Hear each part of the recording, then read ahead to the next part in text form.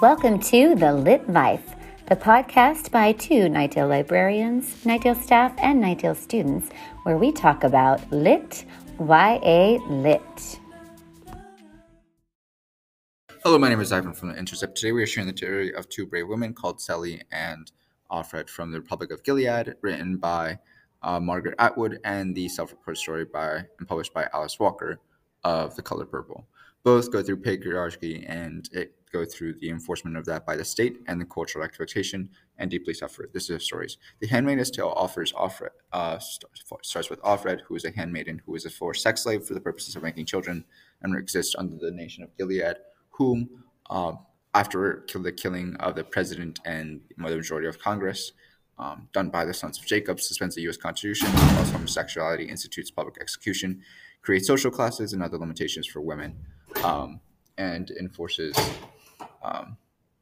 a regime of slavery on women and whatnot. Offred, being a fertile woman, losing her husband and family and taped to scam to Canada, is sent to a re-education center where she is selected as a potential breeder due to her fertility and is indoctrinated in the Rachel and Leah Center. She reunites there with her friend Maura, who is rebellious and managed to escape. Afterwards, Offred is sent to live with a commander named Commander Fred and Serena, his wife. They have sex once a month as to create kids in the presence of Serena, but are incapable. So Serena arranges that Nick, the chauffeur of the family, to have sex with Offred to make her pregnant. The commander also sees Offred in off times, and then eventually sends her to a place called Jezebel, an illegal nightclub and brothel, where Maura is located again, and Offred and Maura talk.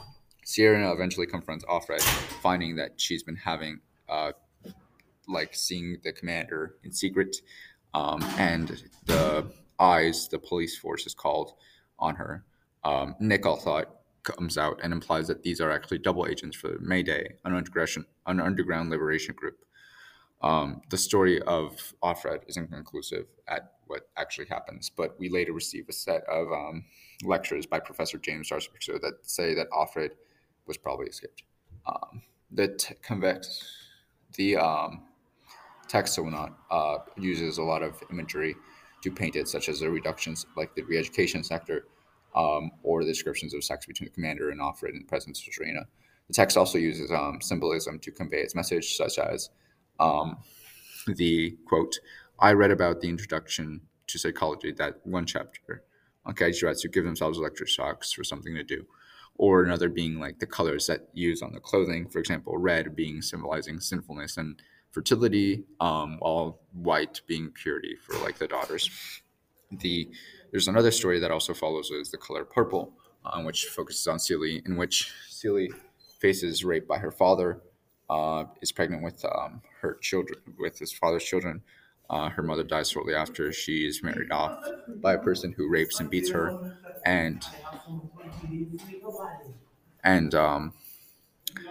she later